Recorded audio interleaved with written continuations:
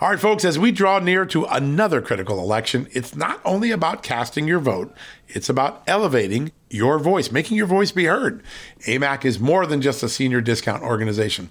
They unite like-minded patriots like you and I, committed to preserving our cherished values and actively opposing the leftist agenda that's sweeping across America.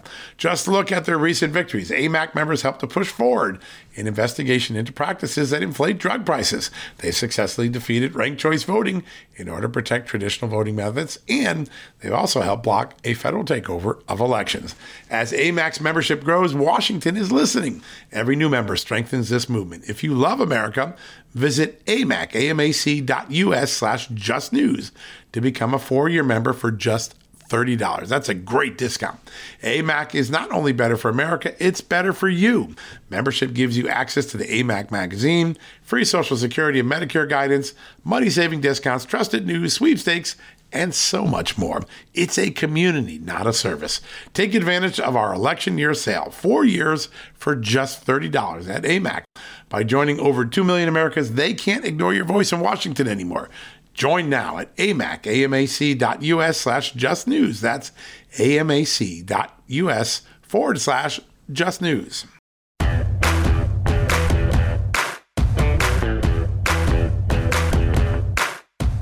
Hello, America, and welcome to a new edition of John Solomon Reports, the podcast from Just the News. We've got a busy podcast, 2 guests today, not 1, but 2.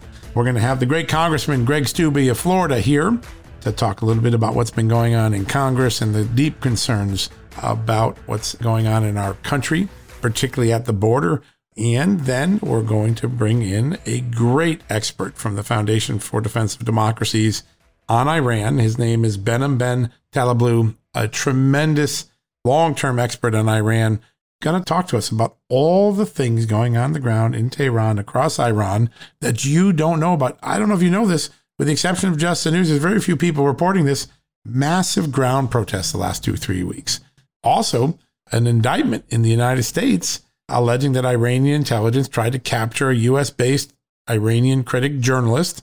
If you missed that, it's a reminder that Iran is very active, even as the Biden administration pursues a policy of appeasement, of restoring the nuclear deal, which a lot of people in America oppose. Hey, the Iranians are actors. They're causing trouble in Iraq, backing militias that are attacking Western forces, including our troops. They're trying to kidnap a journalist on U.S. soil right here in New York. And they are deeply involved in repressing their own people who are protesting for freedom right now. You don't want to miss this incredible story. It's a pretty remarkable statement about what's going on in the world. And Behnam is going to bring us all the latest details, all the things you've probably been deprived if you've been reading other media. All right. Now, before we get there, I want to just point out 2 stories I had on the site this morning. I think both of them have importance to the question of dual justice in America. Are we treating people differently? And so we got 2 big stories. Let me start with the first one because we're going to talk to Congressman Steube about this.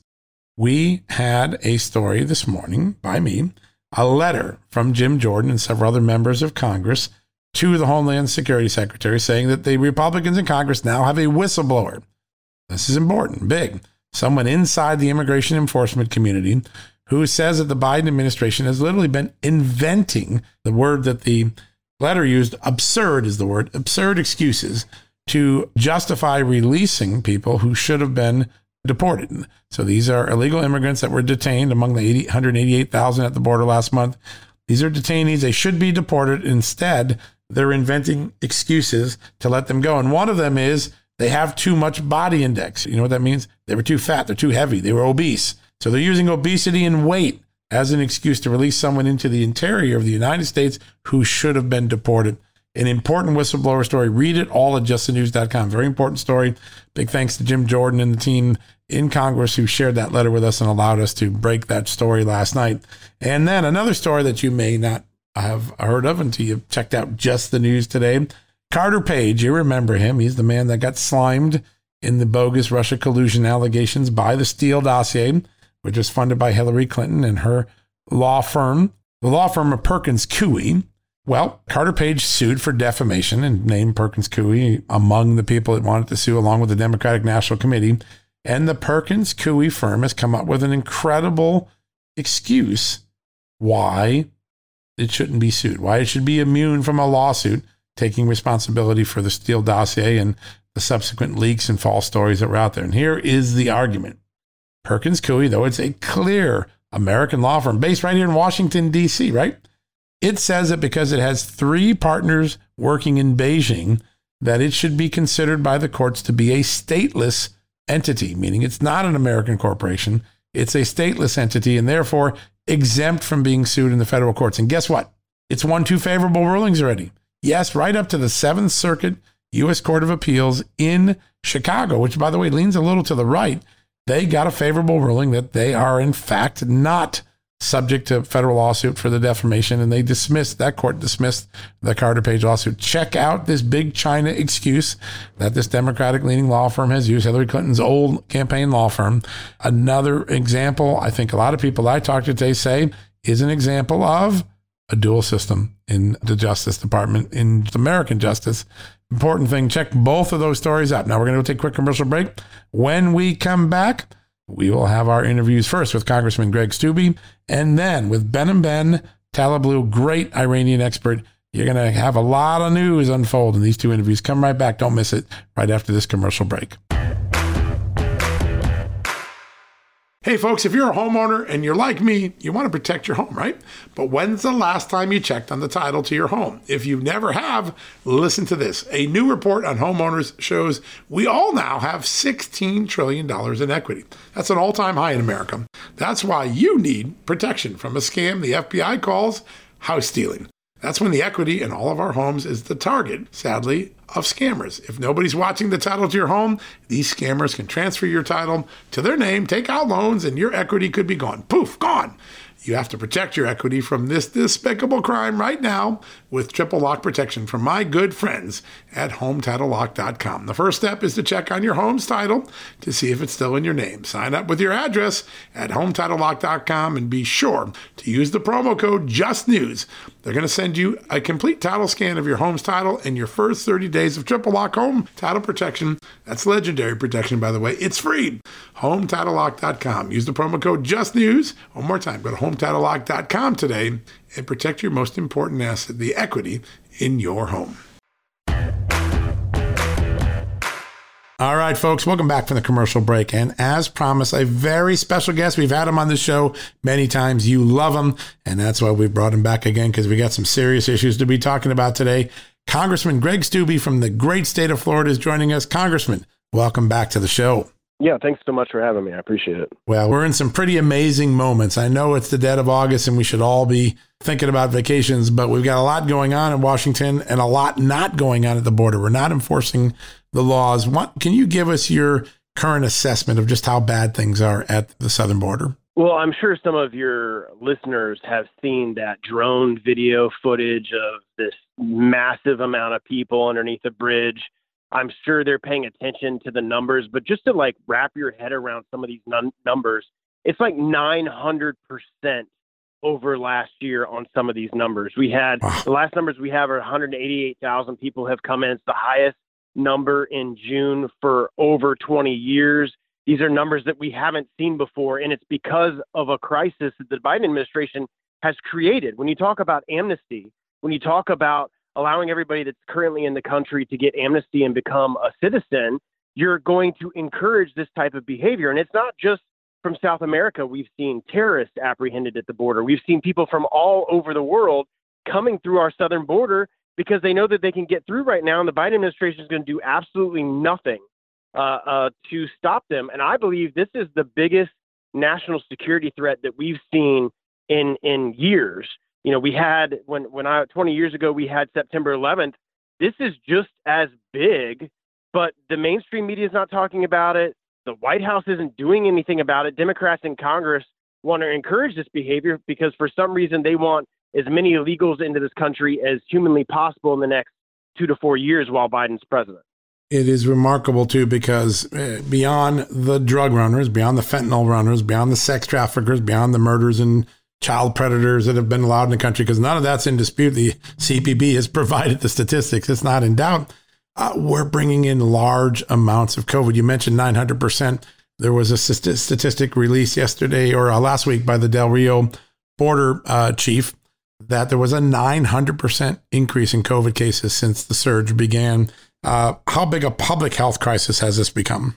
Well, I believe you're seeing the uptick in the numbers all across the country and in places like Florida and otherwise because of the open border that we have. These illegal immigrants, the numbers I've seen are over 35% have tested positive. They're doing nothing about that. They're not vaccinating them. They're not requiring them to wear masks. So you've seen the photos inside some of these holding facilities where not everybody's wearing masks. Yep. And it's just an infestation of growing COVID. And then Biden's going to put them with your taxpayer dollars either on a bus or on a plane, a military plane, and ship them all across the country. And you can't tell me that we're not seeing these huge spikes in states like Florida because of illegal immigrants crossing the border and then being shipped by the Biden administration to our state. And members like myself are asking the administration, we want information on this.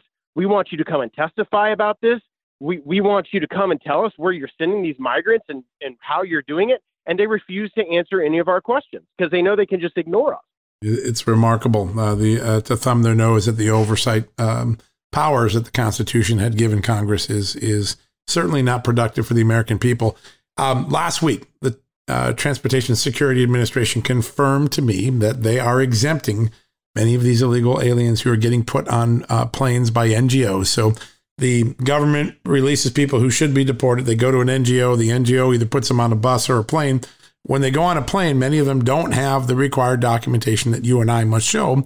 So the TSA said, yes, we've been exempting them from the normal ID requirements. We do our best through CPB to see if they really are the person they are. And then we stick them on a plane with a waiver or an exemption. You just talked about 9/11 and how we tightened up our security after it. How concerning is that to know that there are people on planes who don't have the same identity requirements that you and I must follow when we jump on a plane? Well, and the requirements that we have to go through just to travel domestically, the laws that we have, the federal laws that we have that are completely being ignored by TSA, the Biden administration, Homeland Security, all these different agencies that we wouldn't be able to do that, but we're going to allow illegal immigrants to just be transported all across this country. It's a huge national security threat. We know terrorists have tried to get in through the southern border. We know our enemies know how open the southern border is, so they're sending agents to come down through the southern border, and they don't even have any identification on them. You're not even going to know who these people are. Yeah. It's just astounding to me that you're not hearing more of a reaction from Washington. Like, you can't tell me that all the Democrats think this is a good idea. You can't tell me that the majority of Americans think this is a good idea. It's just beyond the pale, and our government's doing absolutely well. They're encouraging it. They're doing nothing to stop it, and they're encouraging the behavior. Yep, there's no doubt they're complicit in the behavior. There's no doubt about it now. It's now out and open.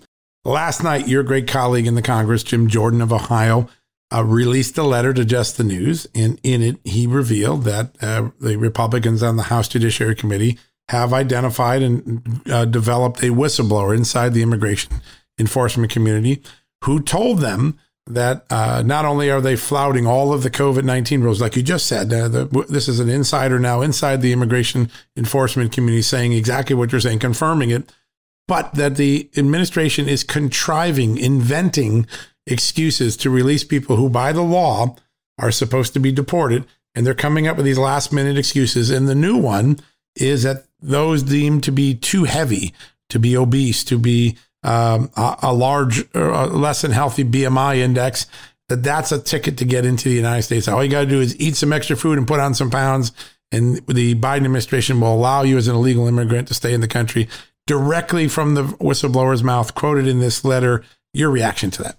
Well, remember not too long ago where we had a whistleblower, and that's all the mainstream media talked about a phone call that President Trump had. Yes. We had hearings. We had oversight hearings. We had intelligence hearings. I was in the depositions in the briefings at the basement of the Capitol. We had impeachment proceedings because of a phone call, and we have an administration that is intentionally violating federal law to fill our country with illegal immigrants and use whatever basis it is that they can come up with, like their body index, fat index is too high, to keep them into the country, and nothing's happening. Like, Trump was impeached for a phone call, and you have an administration that is willfully and intentionally violating federal law, and nobody's saying a word about it. But Republicans in Congress, yet we don't have the majority in the House, so there's nothing that we can do about it. The Democrats are going to completely ignore all of this because their end game is we pass H.R. 1 or S1 and allow anybody and everybody without an identification to vote. So they think they get all of these illegals in. They're going to vote for them when they pass H.R. 1 because now we don't have to show proof of identification. You don't have to be a citizen of our country to vote. Anybody can send in an absentee ballot with no verification. That's the end goal here. This is 100% political, which is when you hear the administration talk about COVID and masking up and the safety and security of Americans, you don't care about Americans. They don't care about Americans. They don't care about COVID when it comes to actually stopping COVID being spread across the country, i.e. the southern border, where we know this is coming in. They want to use their power to trounce on Americans' rights, all at the same time while allowing illegal immigrants to do whatever they want. It's a remarkable moment in American history. Any thought that some of you Republicans might go to court and sue and say, listen, we're members of Congress. We pass these laws. The administration is willfully violating these laws. Is there any talk of a lawsuit? Is there anything you guys can do besides write letters and be ignored by the Biden administration? Well, every lawsuit that we've taken part of, like Massey filed the lawsuit on the mask. Right. We filed a lawsuit on the magnetometers and the proxy voting scheme that the Democrats had. The courts look at that and say, oh, that's just an internal rule, or you don't have standing. Yeah. So we don't have standing to contest some of these immigration issues. We have to rely on states like Florida and Texas who have filed lawsuits on some of these issues. And won some early rulings. Right. And it's going to take time for those rulings to make their way to the U.S. Supreme Court to actually tell the administration, you can't do this, you're violating the Constitution. Until then, they're trying to get as many of these people into our country as they possibly can before the U.S. Supreme Court tells them no. Yeah, every day it's another 6,000 to 8,000 coming in based on the ratio of 190,000 in a month. Pretty remarkable. I want to pivot quickly to our wallets because our wallets look like they're about to take another big hit. Not only the infrastructure deal, which looks like it has enough votes to pass in the Senate, but now a $3.5 trillion reconciliation bill on top of all the other cash and money deficit spending that we've done in the last year. Your thought about the state of the American budget and fiscal discipline in Washington? Well, Washington is broken as it comes to a lot of things, and the economy is one of them because Democrats have been in control for 3 years. We have spent $11 trillion over the last 18 months. $11 trillion. And wrap your head around that number. It's hard to. We only take in $3.5 trillion a year in revenue as a country. So we've spent like 4 times that in 18 months, and the Democrats want to keep spending. It's another $1 trillion for an infrastructure package. It's another $3.5 trillion that Pelosi wants on all these Green New Deal spending programs, keep people on welfare, keep people on social programs, bump at, the fact that you have to pay rent down the road. So people that actually own these properties are having to go into foreclosure. And Pelosi has said to the Senate, so the Senate's supposed to and expected to pass this infrastructure package, which isn't infrastructure. Only $110 billion of the $1 trillion bill actually goes to roads, bridges, and other major projects. Only $110 billion of the $1 trillion. Everything else is Green New Deal light and forcing people from planes to trains and all this other stuff. But Pelosi has said, if you don't, we're not going to bring that bill up for a vote until you pass the $3.5 trillion reconciliation package, which has all this other crazy spending in it. Wow. So if she said that she's not going to bring the infrastructure bill up for a vote until that passes, I just don't see how she has the votes in the House for either one of them. Either the squad's not going to be happy because they're not getting enough spending and moving farther enough into a socialist country, or your moderate Democrats are going to say, look, we can't go home and vote for a tax increase on families or small businesses or all these other things that are in this infrastructure package because they know, or in the spending package, because they know they're going to lose their midterm elections in 2022. But Pelosi, I don't think, cares. She wants to try to get this shoved through the process as quick as possible and look at the inflation numbers because of this. We're seeing record inflation that we haven't seen in decades. And it's because we've dropped $11 trillion onto an economy. And now they want to drop more. It is a remarkable moment in American history. 11 trillion in against 11 trillion out versus 3.5 trillion in. The ratio of spending to income is beyond insane. It's just a remarkable moment in in American history, and generations long after us are paying for this now because we pushed it so far out. You've been really talking a lot about the different approaches, how Florida has its approach on COVID, and then how you see de Blasio like going to a vaccine passport type scenario with restaurants. What's your take on the different approaches that the two parties have taken when it comes to freedom and COVID-19?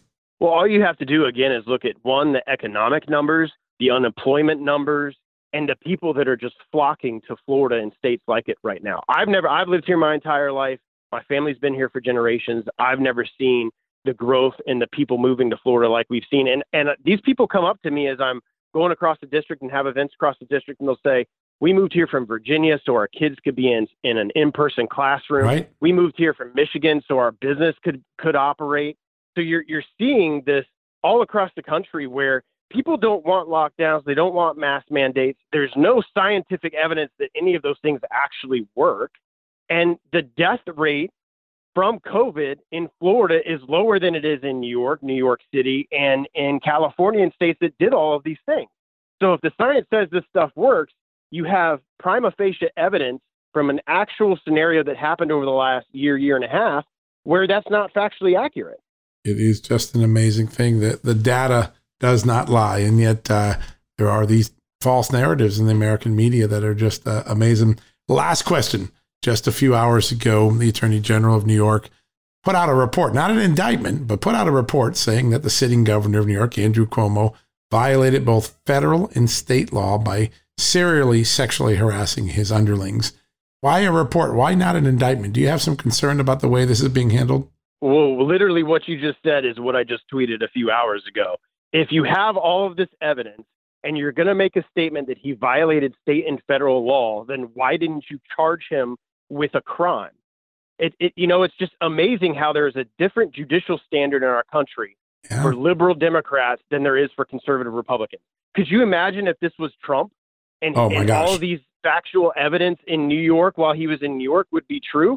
He would be in handcuffs right now being escorted through the judicial process and arrested for every single tiny violation of the law. But for Democrats, it's fine. We're just going to say, yeah, he violated the law, and then be silent as it relates to an indictment or as it relates to any criminal activity. You see that with Hunter Biden. You see that with Democrats breaking that foreign affairs statute that was rarely used until recently under the Trump administration. Right. So you're seeing a complete different standard of justice between liberal Democrats and conservative Republicans. And I tell you, the American people are seeing that.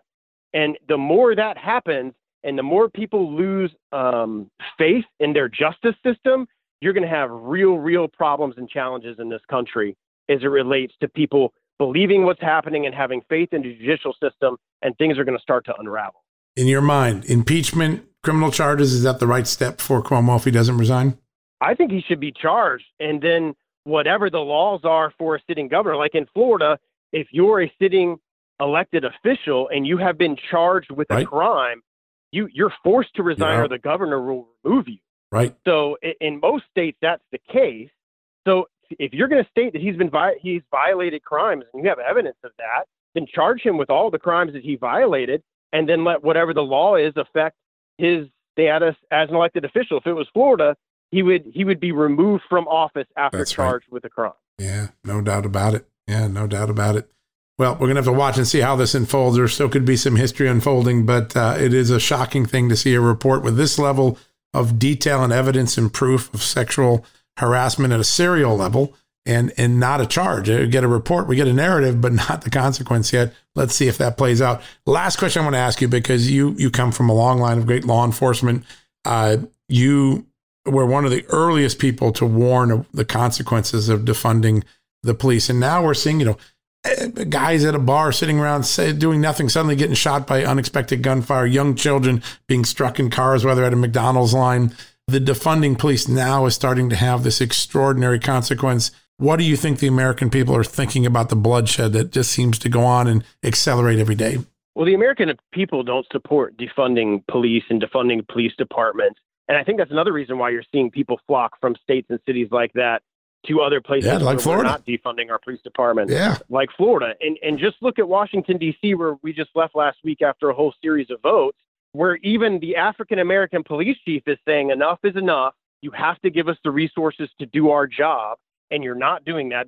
Washington, D.C. defunded their police department, I think, by like $15 million. You're seeing an exorbitant amount of crime. And then when certain individuals get charged with a crime, they get released or they get pushed out on bail. When that shouldn't be happening. If you have crimes in place, they should be enforced, just like the border. And if you're going to start ignoring that, criminals see that you're not going to do anything about it. And you're going to see the type of video we've seen in California and other places where people are just going to walk into a department store, grab whatever they want, and walk out because they know nothing's going to happen to them.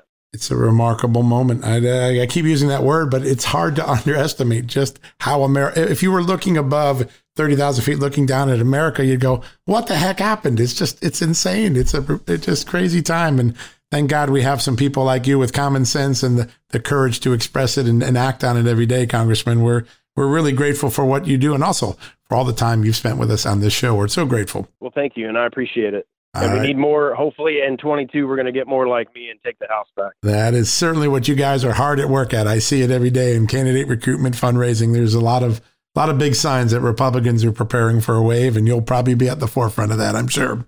So thanks again, sir. Really appreciate it. Thank you. All right, folks, we're going to take a quick commercial break. When we come back, we're going to go change topics to Iran. There's big protests going on the ground in Iran. You probably haven't heard about it because the mainstream media aren't covering it. We're going to cover it for you in just a few minutes right after this commercial break. You know what, folks? Stress may be why you can't lose weight. If you've got moderate to high stress like I do, a doctor-formulated weight loss supplement called Lean could be your solution. Chronic stress wreaks havoc on blood sugar, which can cause your body to store excess fat. Stress can also slow your metabolism, which fuels weight gain. And you know all about stress eating and sugar cravings, right? Now the good news. The studied ingredients in Lean have been shown to help maintain healthy blood sugar levels, help optimize metabolism, and keep your appetite under control. Now, if your life is a bit stressful like mine and you want to lose weight, add Lean to your healthy diet and exercise lifestyle. Now get 15% off and free shipping at takelean.com. That's take, Lean.com, and enter the promo code JustNews15. That's the promo code JustNews15 at takelean.com. One more time, takelean, Lean.com. Statements have not been evaluated by the Food and Drug Administration. This product is not intended to diagnose, treat, cure, or prevent any disease, and is not a substitute or alternative for care from a healthcare provider. All right, folks, welcome back from the commercial break. And as promised, a very special guest, one of the true experts on all things Iran, from the Iranian National Guard to the current protests going on inside Iran, which you probably haven't heard of because most of the mainstream media are ignoring them. Joining me right now is Behnam Ben Taleblu, a senior fellow at the Foundation for Defense of Democracies and a person whose columns you've probably seen over the years. He's been in the Washington Post, Wall Street Journal, Reuters, Fox News, AP, many places quoted, and a great scholar and a great expert. Behnam, great to have you on the show. It's a great pleasure. Thanks for having me. This is a remarkable week because for quite some time, there have been these ground protests that everyday Iranians are using, very much like what's going on in Cuba. But the media has been generally silent about them. There's very little coverage of it. Tell us how serious these protests are and what they might signal with the regime. Well, it's important for our audience to know that the Islamic Republic's been in power now for just over 4 decades. And as long as there's been an Islamic Republic, there's actually been popular protests against it. You know, even though the Islamic Republic likes to say it was a popular regime brought in through street power from the beginning, street power was always protesting against the excesses of the clergy, the excesses of the Islamic Revolutionary Guard Corps, the social, political, and economic pressures that this regime had put on the people. There had always been pushback, but pushback had taken many different shapes. And just by way of some context, some major flashpoints, 1999 and 2009. 2009 was the Green Movement. The street protests after the stolen election, where Ahmadinejad came in again. That was Iran's former president / Holocaust denier in chief. And in 1999 was in response to the closure of a reformist newspaper. Right. Those major past trends of protests in Iran were triggered by political events, and they were in touch with the country's domestic opposition, the reform movement. But what we've seen really in the past decade and a half is the collapse of reform and the moving of street power towards openly coveting revolution. And ironically, you saw it under peak periods of foreign pressure, especially when former President Donald Trump was in office.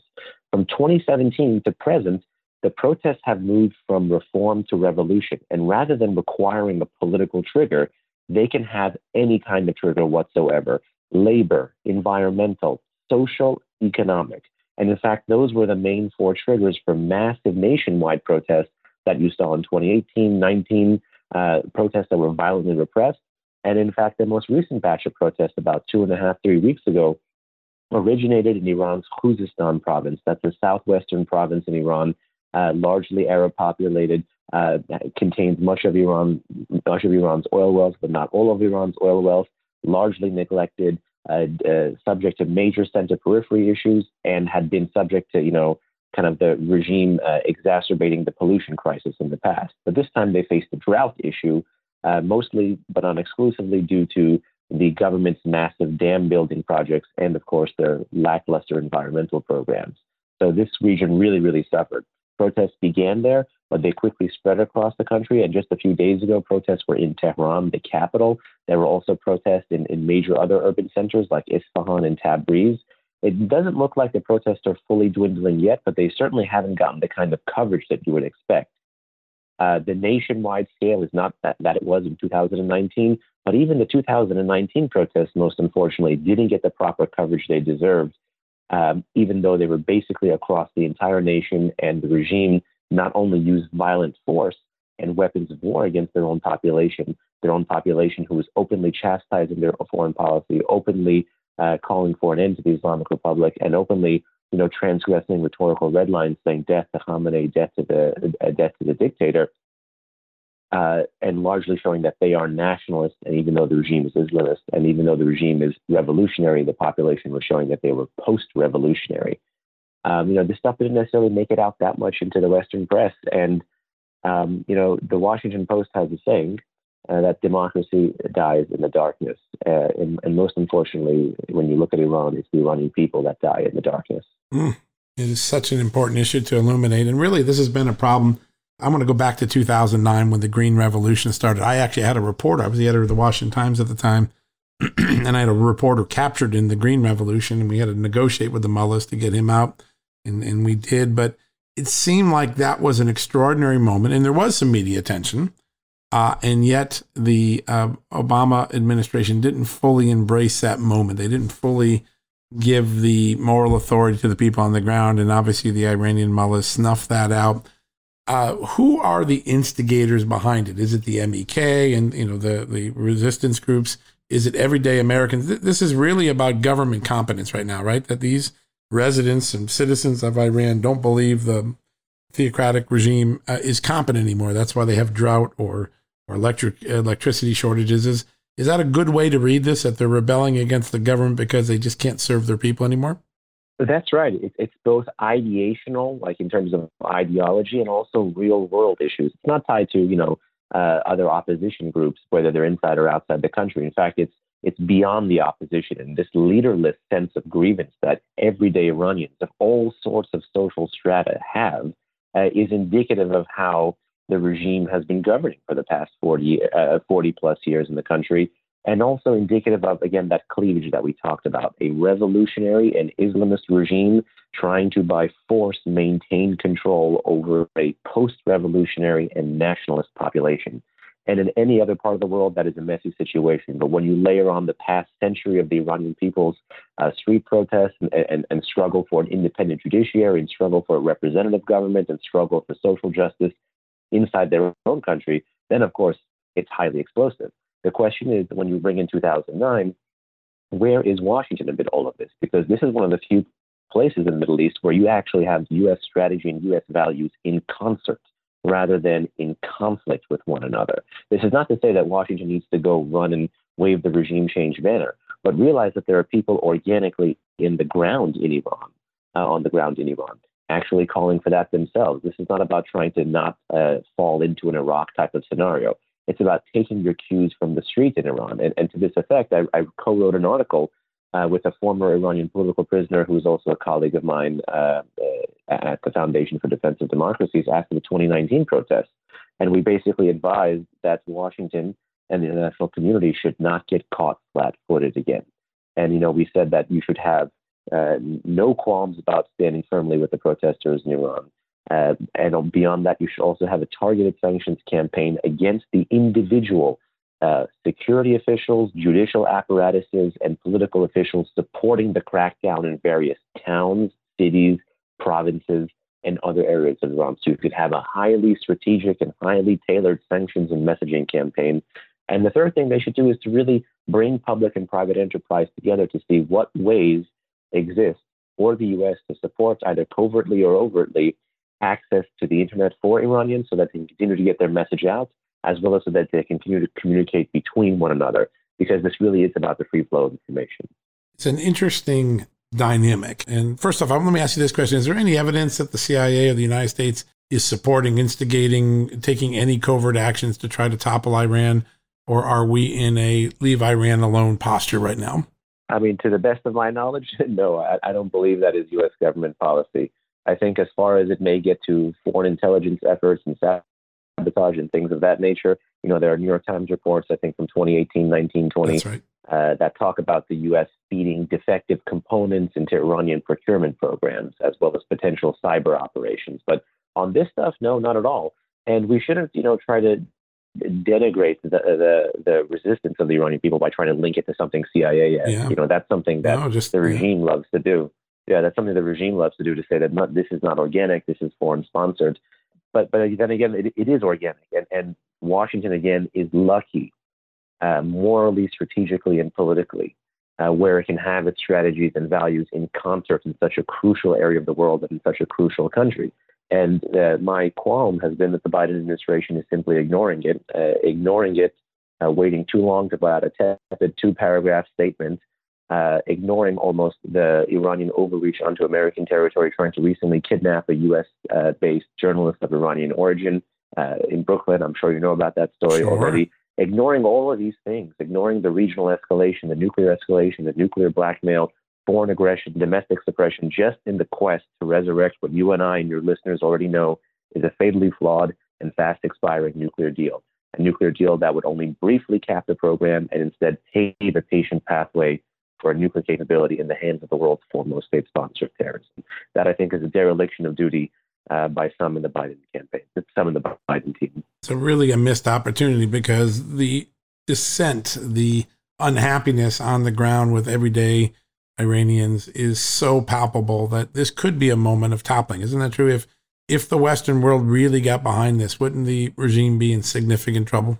The regime would be in significant trouble, but the regime already is in significant trouble, which is why they know they have to crack down on these protests. Right. If it's not the water-based protest that's spread around, then maybe it'll be the next iteration. Yeah. But the thing is, the Iranian people are now not afraid to transgress those rhetorical red lines. They're not afraid to come out in this size, scale, and scope.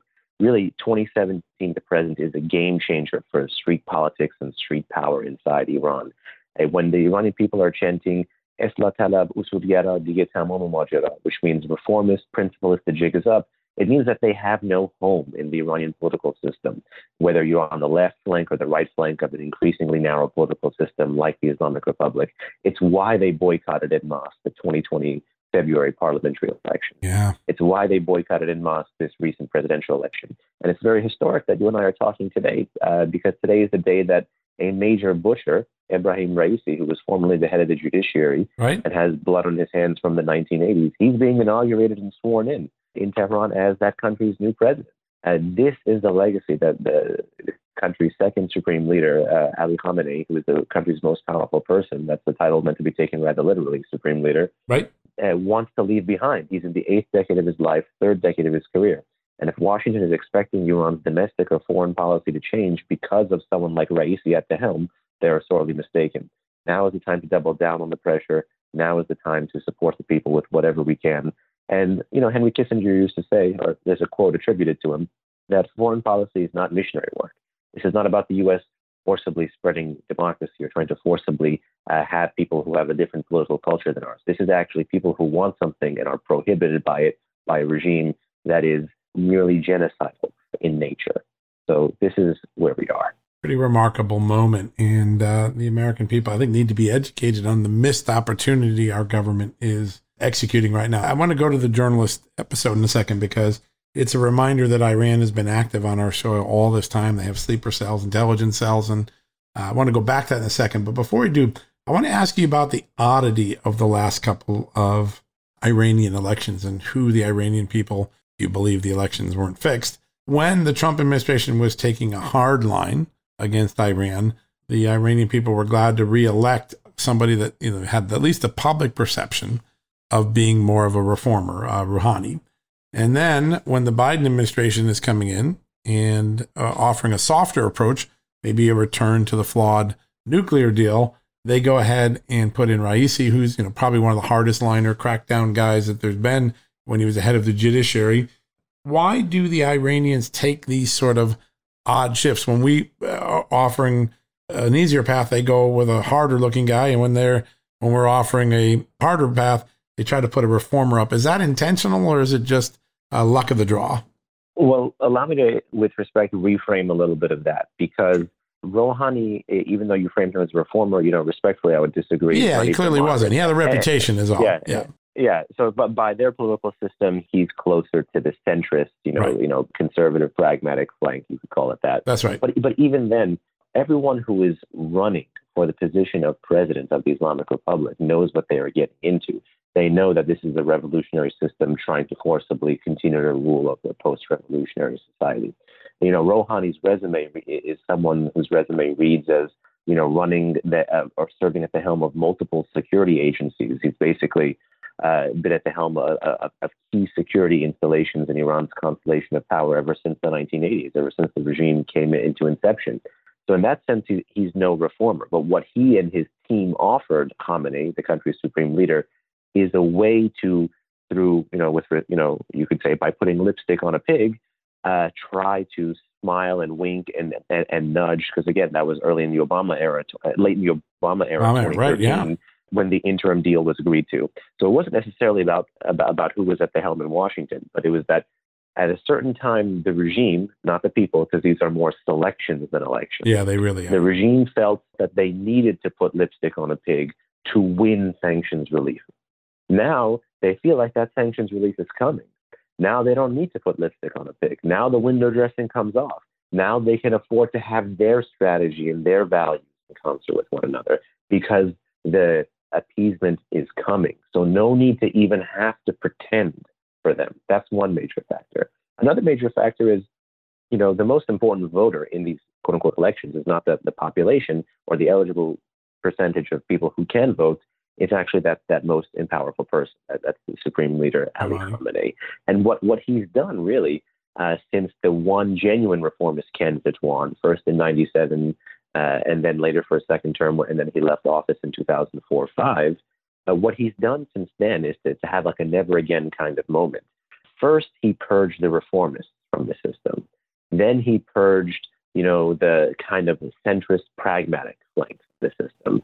And even in this election, quote unquote election cycle in 2021, he's even been purging conservatives, or you could say Iran's right flank. The reason he's doing this is because he knows he's in the 8th decade of his life, 3rd decade of his career. Yeah. And what he wants time may be short. He wants a narrower political system when he dies. He doesn't want even the limited political system of the Islamic Republic, principalist reformists. He wants the hardest of the hardliners dominating the system.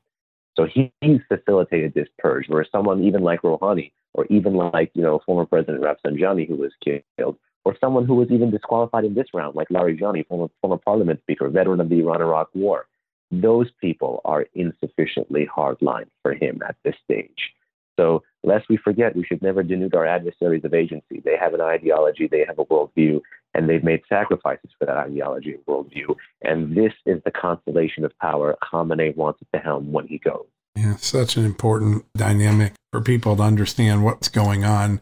The grip on power, I think, is fair to say that it's less secure than it was even 10, 15 years ago, right? This regime knows that it's really clinging to power. And sadly, the U.S. doesn't want to peel the fingers off the hold that they have. It's a remarkable moment.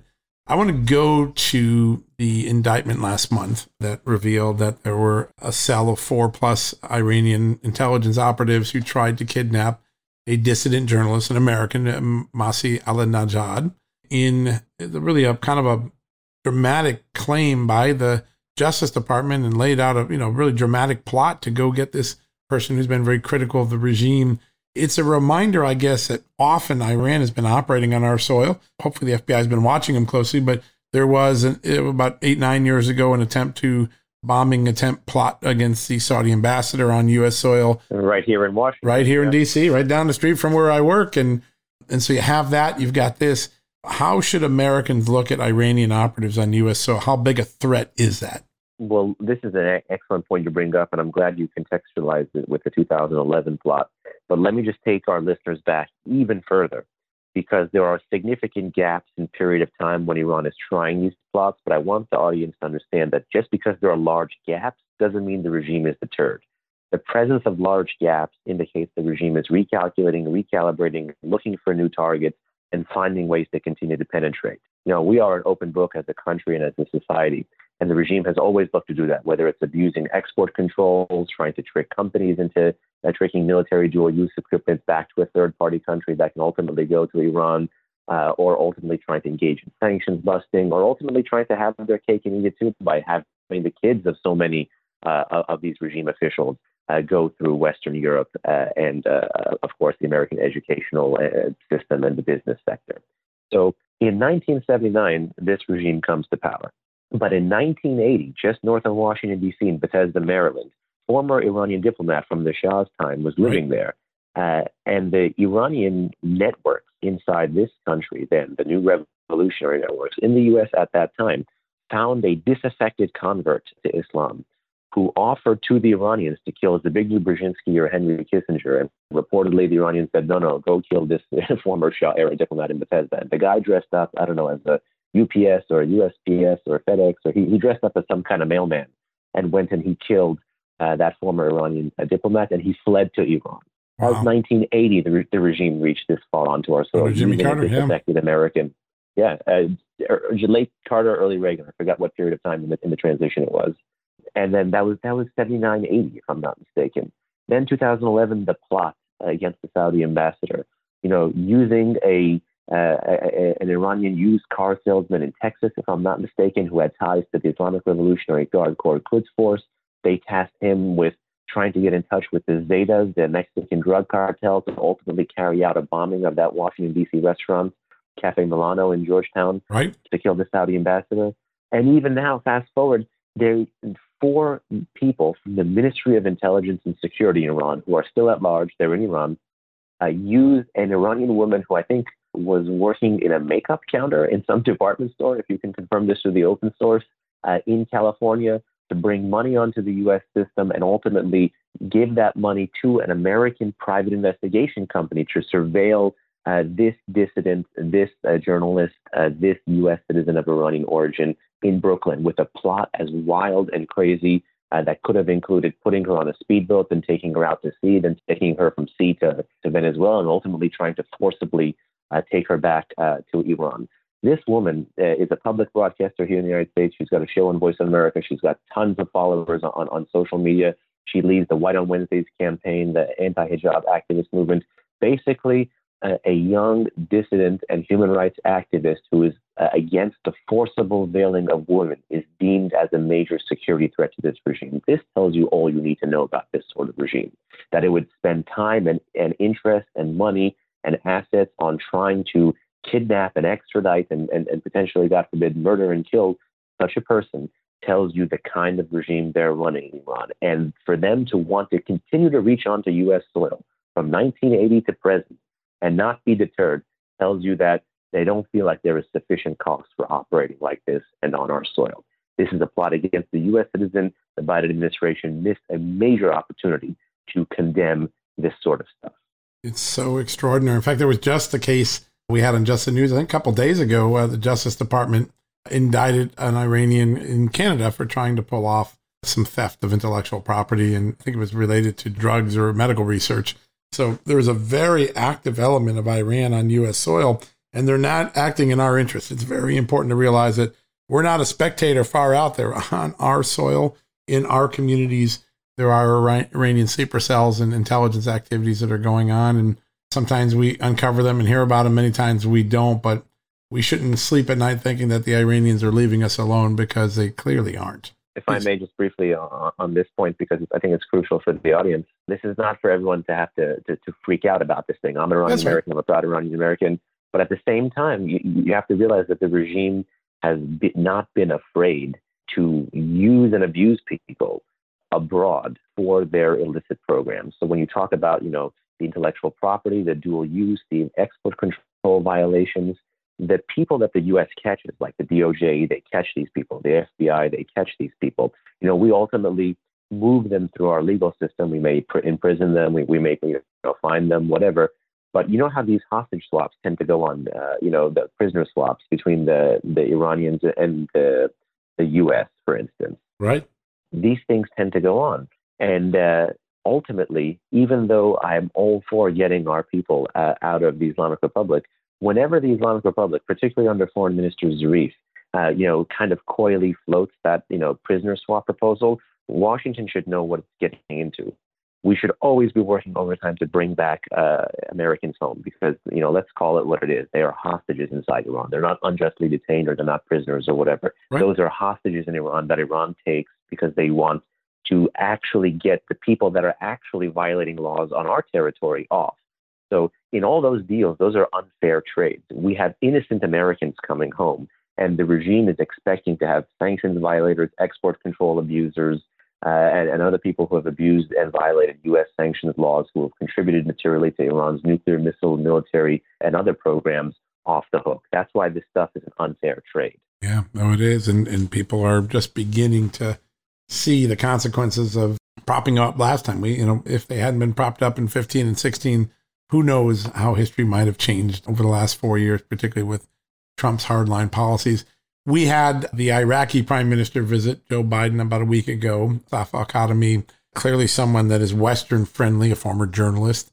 And yet his position in Iraq and the dance he has to do with Iran seems more precarious. We've seen a couple military operations carried out by drones in recent weeks because Iranian militia are conducting attacks against Westerners with sometimes impunity. And then we send some rockets in and take out the area or the base they were using. But how long-term, how stable is Iraq from Iranian meddling, particularly as our presence and U.S. troops has diminished there significantly? I'm very worried about Iraq, and I'm very worried about how we look at Iraq as a country, as Americans here.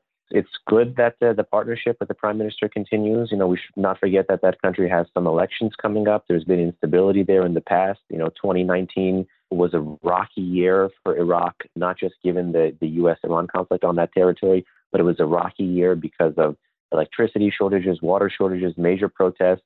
And these were protests in Iraq as well as in Lebanon against Iran-aligned forces, right, Shia militia groups, and the Trojan horse that Iran has tried to create in both of those states. And you saw the population genuinely rising up against it.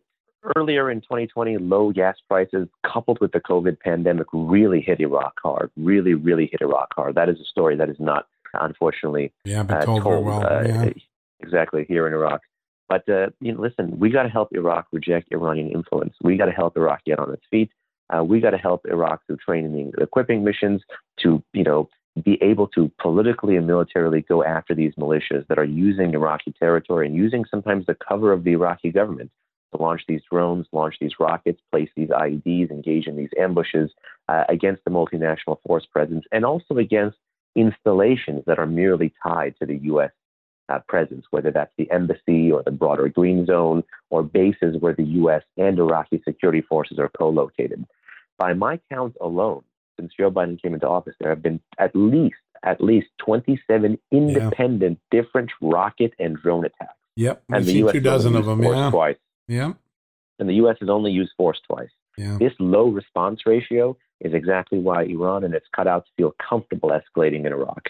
And with the recent news of the reframing of the U.S. mission, I would expect more escalation, more attacks, not less. Wow. That is a real sad story.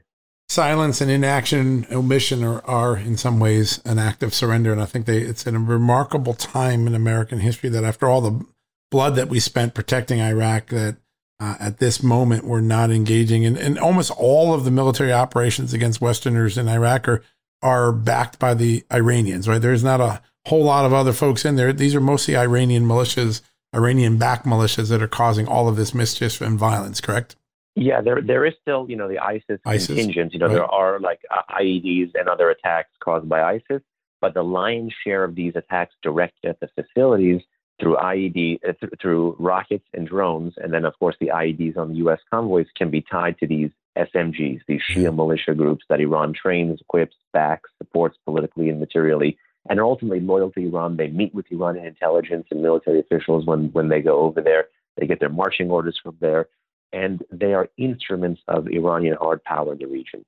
And it's always funny when you hear U.S. officials under Democratic and Republican administrations saying there is no military solution in X country or Y country, because those are the countries, those are the domains, those are the jurisdictions that Iran actually has a nearly exclusive military strategy. And in some way, there's an article I co-wrote with another colleague of mine who used to be on the Hill, and he served before, I think, in Afghanistan. What Washington seems to be doing now is rather than contesting Iran, we're just simply getting out of their way. And that's definitely the story of Afghanistan. And, whenever the drawdown does happen in Iraq post-December, that would be the story there, too. Remember the famous Quds Force commander, infamous, I should say, Quds Force commander Qasem Soleimani? Right. He had a line that was reported in 2010 about him that I think is sad and prescient, and U.S. foreign policy should work overtime to disprove, but sadly hasn't been able to. And we're not like the Americans. We don't abandon our friends.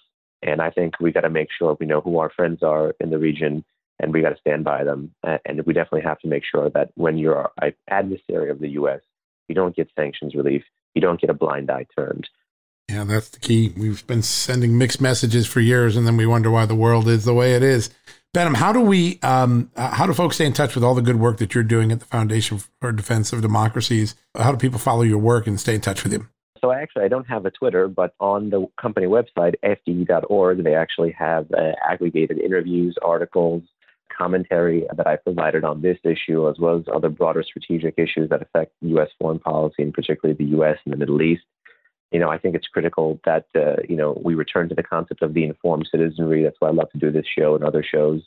We're not just talking amongst ourselves or to policymakers. We want to talk to the American public as well. Yeah, so fdd.org is where our website is. You can find my commentary as well as the commentary of my friends and colleagues on the Iran issue, as well as many other issues. Well, go check it out, folks. fdd.org is such an important resource. The media may not be covering Iran, but Just the News and John Solomon Reports podcast, we're trying to stay focused on it because it's so much more critical than you would know from the discussions in Washington. We got to keep on and keep you informed, and having great interviews with folks like Behnam is such a great opportunity. Behnam, I want to thank you for your time, and I am certain we're going to have you back on the show soon to talk more about what's going on in Tehran. It would be my pleasure. Thank you so much. That's wonderful. Thank you. All right, folks, we're going to take a quick commercial break. When we come back, we're going to wrap things up for the day. Folks, if you owe back taxes, fair warning, you're not going to like this. The IRS is mailing millions of pay-up letters. Millions, I say. Then it's up to the 20,000 new IRS enforcement agents to find you. Why the IRS targets you and not millionaires? Well, because millionaires have tax lawyers. You don't, you'll pay up. Plus interest and penalties. You need Tax Network USA, and you need them now.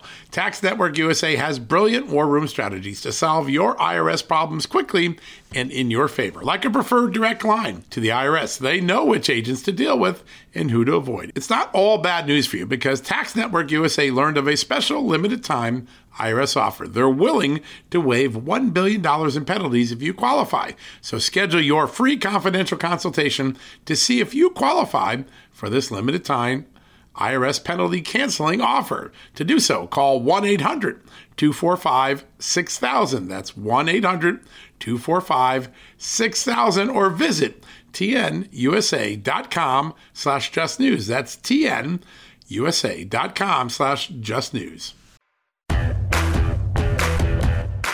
All right, folks, that wraps up another edition of John Solomon Reports, the podcast from Just the News.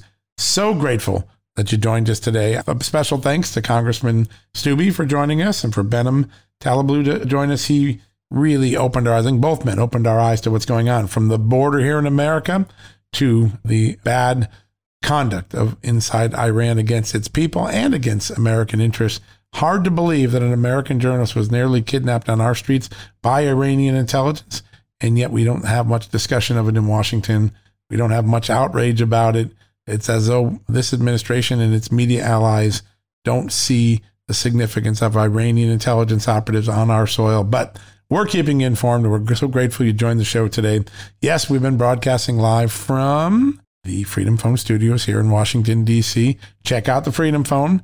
It's a tremendous opportunity. Go to justthenews.com/Freedom Phone if you're looking for a phone that enhances your privacy and celebrates and pushes apps that are free speech protecting. They won't censor. Well, that's what Eric Finman and the Freedom Phone folks have done for you. And you can get a special discount just because you're a Just the News fan, a John Solomon Reports fan. Check it out. That's why we've been naming the studio this whole month, the Freedom Phone Studio, in honor and celebration of a new phone that actually puts privacy and freedom of speech at the forefront of its strategy, of its motto, of its business ethos. Check it out. If it's right for you, you will get a tremendous phone. I have one. I love it. You will too. All right, folks, that wraps it up for the day. When we come back tomorrow, some big news will be breaking. Buckle your seatbelt. I think you're going to like the story we're going to tell about defunding the police. It should be available tomorrow morning. All right, until then, check out all the breaking news headlines at Just the News and, of course, at John Solomon Reports. God bless and good night. At Just the News, we break the stories others in the media ignore or are too afraid to tell. We did it on Russia collusion, Hunter Biden, and the security and intelligence failures that preceded January 6th. Our stories have real impact and reach because we stick to the facts. I'm John Solomon. You can help me expand our honest, unvarnished, and unbiased reporting by becoming a premium member at Just the News. You'll get an ad-free experience and exclusive member-only access to events, and you'll be helping us dig up more truth. Join today at justthenews.com/subscribe. Hey there, it's Amanda Head, and I am thrilled to introduce to you my new exciting podcast, Furthermore with Amanda Head, broadcasting weekly from sunny Los Angeles, California, and brought to you by the dynamic Just the News Podcast Network. On this fresh and engaging podcast, I delve into the latest news with a little bit of a twist, exploring the furthermore of every story. But this isn't your typical run-of-the-mill news commentary or politically charged program. I interview a diverse range of guests, including business leaders, entertainers, musicians, educators, experts, politicians, and many influential figures from both the United States and around the world. So why not make your Mondays, Wednesdays, and Fridays a little more interesting? Tune in on your preferred podcast platform and discover Furthermore with Amanda Head on Apple Podcasts, Spotify, or wherever you listen to your favorite shows. And don't forget to hit that follow or subscribe button and be sure to download the latest episodes. I can't wait to have you join me on this exciting journey.